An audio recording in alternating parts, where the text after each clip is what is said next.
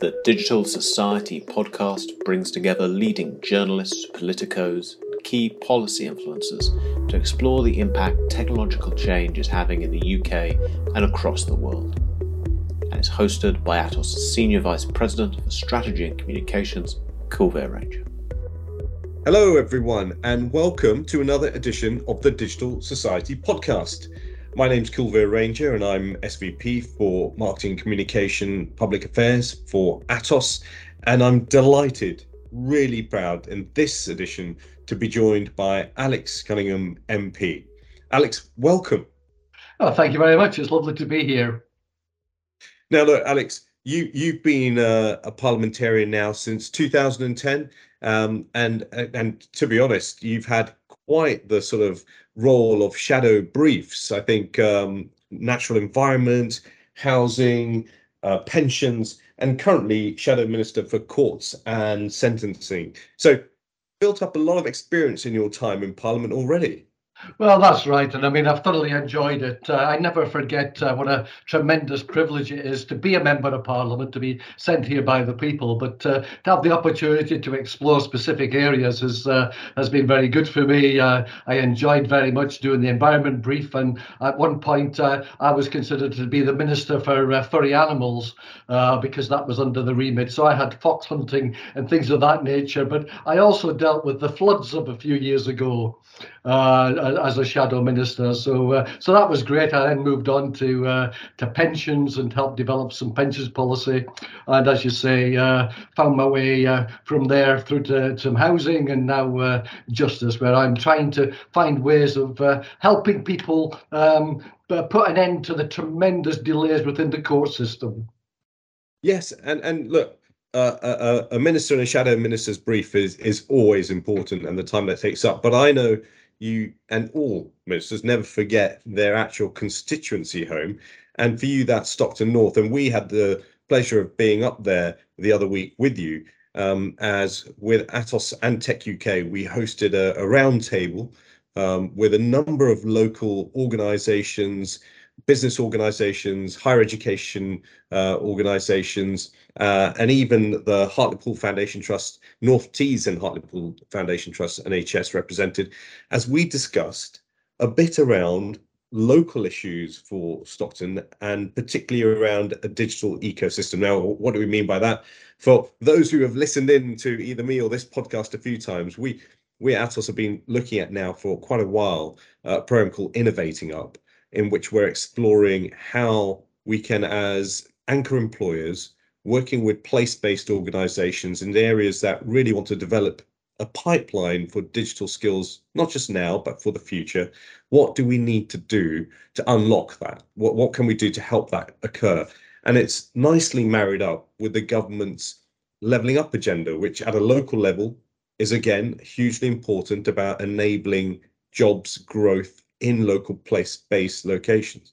Now, we know this is working cross-party. We know this agenda is important in various levels of government, so not just national, but local, metro mayors and local councils.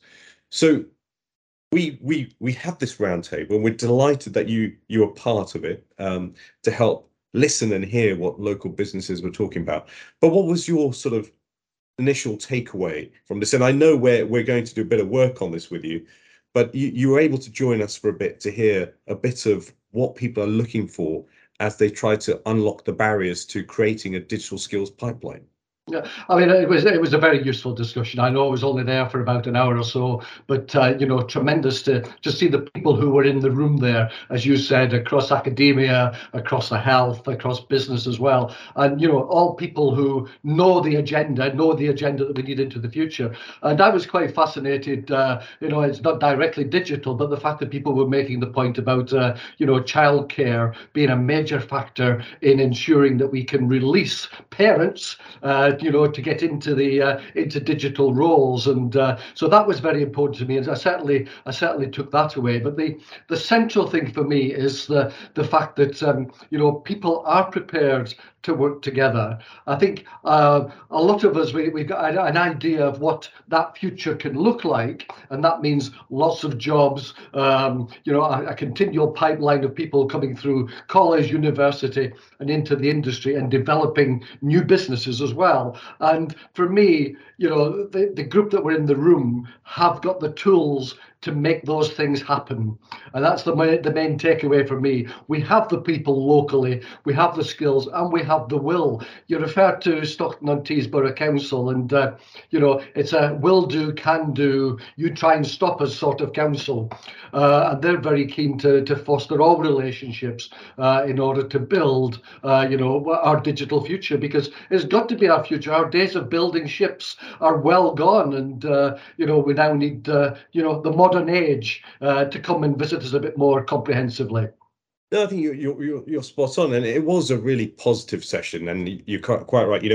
We with Tech UK have opened the door to get people around the table. We know that we're not always there. We've got hundreds of people that we employ as a business in and around the area, but we're not the people on the ground who are helping shape the locality, the community, and what can be done there. We're not under the skin, as they say. We need people who really are, and we'll be leaning in that. That's what we're trying to facilitate. But also there's a question of potential.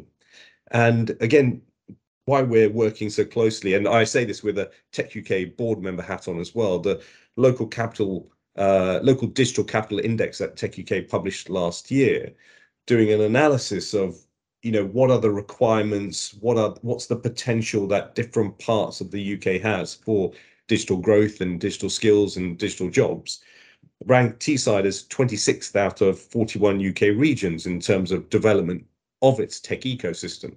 Now, some people might say that that's not very good, 26 out of 41, but I think we all choose to look at it that there's a lot of potential there. And I agree. It is very much about the potential. And when you say 26 in the league table, but in Teeside University, we've got a tremendously successful university as far as tech is concerned. But we are losing those young people who are coming through the system because they go off to the cities, they go abroad in order to work. And what we've got to be able to do is encourage them to stay here, to develop their businesses here, and then employ the next range of students who are actually coming out to university. And I would just urge companies to think very much about how can they work more closely with the universities, making them aware of the jobs within tech that are available coming up, what their plans are for 2, 3, 4, 5 years time, so that the university can gear up to provide the right skill set for the young people who are coming through, so that they can come through and go straight into those jobs of the future. Yeah, I think you and I, will always agree on this, and many others. And I think what we've also noticed is that it takes that place-based, and I really mean in terms of the actual physicality of a place, because sometimes what is part of the issue is not just that the businesses aren't there. It's all those other facilities. You mentioned childcare, the right kind of nurseries, the right kind of other social attractions, the right kind of look and feel to an area that feels like I want to be here, instead of the intellectual capital, especially, whether it's young people or it's people who are reskilling, thinking, well, I've got some skills, now I'll move somewhere where I want to live. We really want to work on places to develop them. I think we've already done some work with NSNI and the Blackpool team, Blackpool Pride of Place, in terms of they established a digital vision for 2030 in Blackpool, and we supported that as another anchor employer in that region, and that helped unlock some of the funding from Levelling Up to support their vision. And I think that's something we're really keen. We saw that work. We thought, if it can work there, can that work in other environments? Because part of the challenge here, isn't it, Alex, that there's a large amount of money that gets associated with big programs like Levelling Up, but then it's the challenge of how do you actually unlock it? How do you get that localized movement, group of organizations that can on the ground say, this is our plan and this is what we'll intend to do with that money, and then unlock that funding? So we're keen to help support that happen. And I think you're as a local parliamentarian, your questions about what we can do as businesses, but I think your support in bringing local organisations together, I think is critical. Well, I've always seen that as part of my role. Excuse me.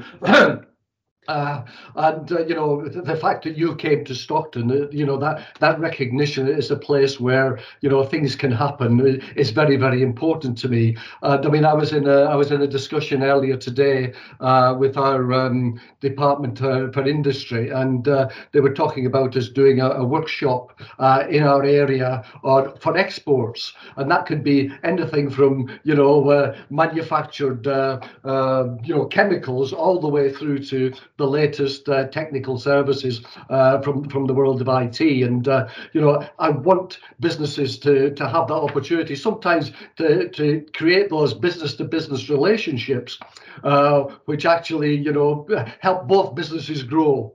And for me, you know, the more that I can do with that, and the more that I can work with organisations like yours to do that, the better it is for my community. And you talked about, you know, I talked about young people first and foremost, but you were right to talk about, you know, reskilling. There are lots of people who are coming out of industries. Some of them have very different skill base, but because of the roles that they've had, they can quickly convert.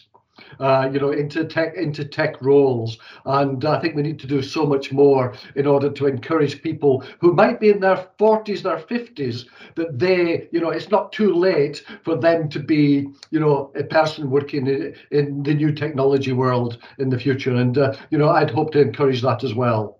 You're so right, because sometimes actually we, from a tech perspective, and we hear this quite a lot, can focus in on it being a pure technology conversation, have, you know, the skill side and the tech industry and what it's trying to do. But what we also see are that the barriers can be non-tech related. So we know, for example, for women with young children, you know, that either that return to work or that coming back with new skills, or if it's some people who haven't got access to the right kind of digital capability, be that broadband, be that affordability of it, or if it is really coming down to enabling them to have the right kind of courses that are available, and across the gambit of whether it's apprentices, even internships, and various other routes into those environments. So there's a whole gambit of different potential barriers, if we put it that way, Yeah. that are not really purely technology related, but things that we probably all need to look at. As well as I say, you know, the quality of the local environment and investment that comes into the local environment that uplifts an area.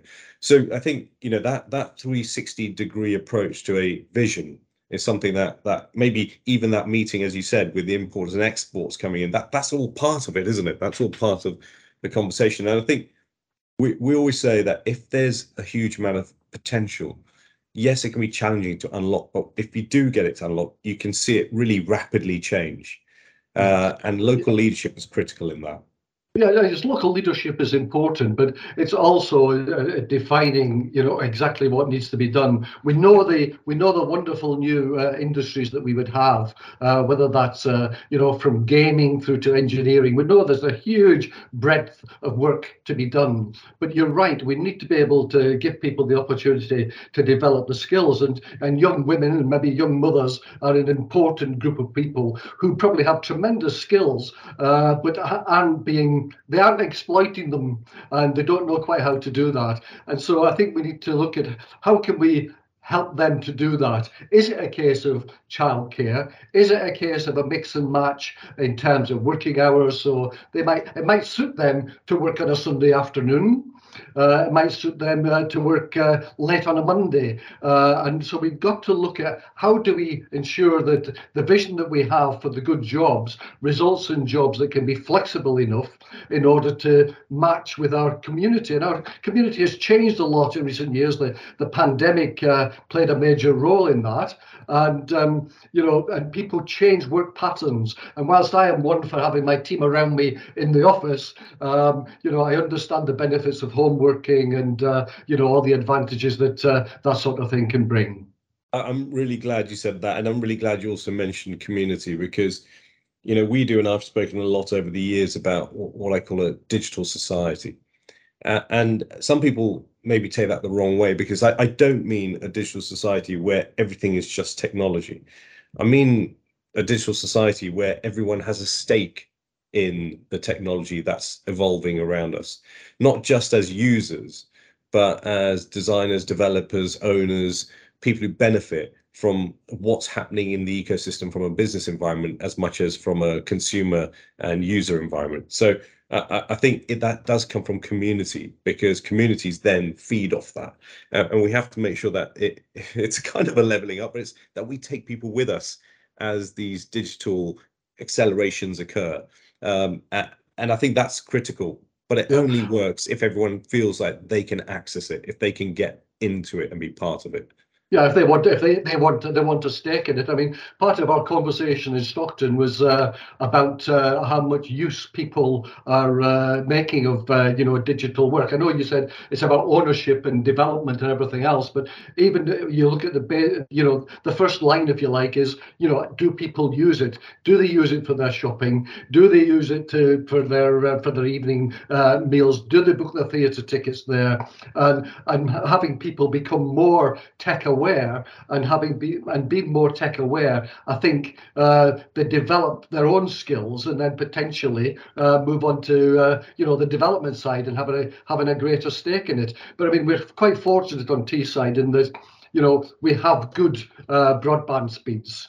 Generally speaking, some people lose out on the fringes, but generally speaking, we have quality broadband. But there can also be, for some of our communities, a barrier in the cost to that.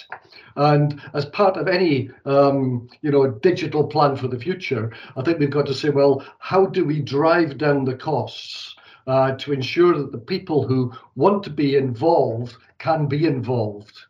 Because it's no good saying, well, we got all these wonderful tech jobs if people don't have access to broadband at home. No, I think you're quite right, and it was a critical part of our conversation the other week. And I think, look, we're really delighted that you were part of this roundtable that kicked things off. We're with Tech UK, and obviously this will be driven locally, looking to help support how we can move this forward. We're going to be sending you something so that you can utilize that as well in your debates and in raising the issues in Parliament. So thank you for that.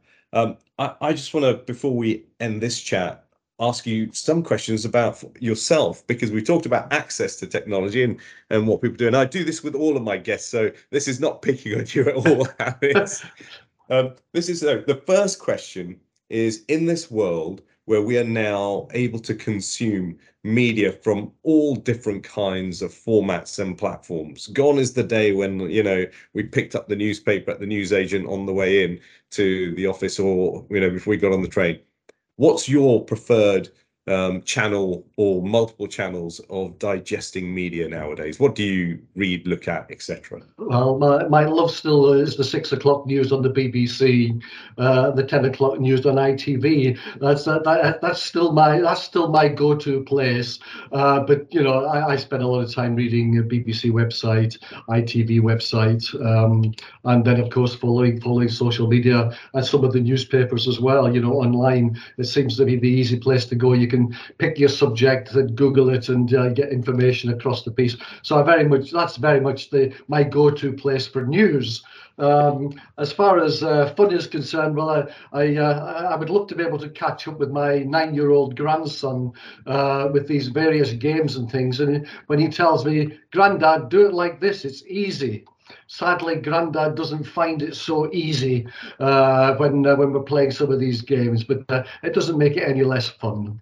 Fantastic. And I love that I put my hands up as well. Flagship news at 10. I've got to watch it. It's still a fantastic medium for us to find out exactly what's going on. And then my very last question is, and this is about, you touched on it there with your grandson, sort of probably adopting new technology. Where would you place yourself then? And we might have had a bit of an insight there. In terms of, if you were from a scale of 1 to 10, and 10 being a total digital nerd, any of the latest gadget gizmos, you're out there in the queue getting it before it's just as it comes out, or 1 being you wait till right till the end, till you're forced kicking and screaming to adopt it. Where do you place yourself on 1 to 10 between a digital phobe and a digital nerd? Well, I think on the basis that I can get through quite a bit of digital stuff, I'd probably give myself a 4. I think my grandson would probably say 2.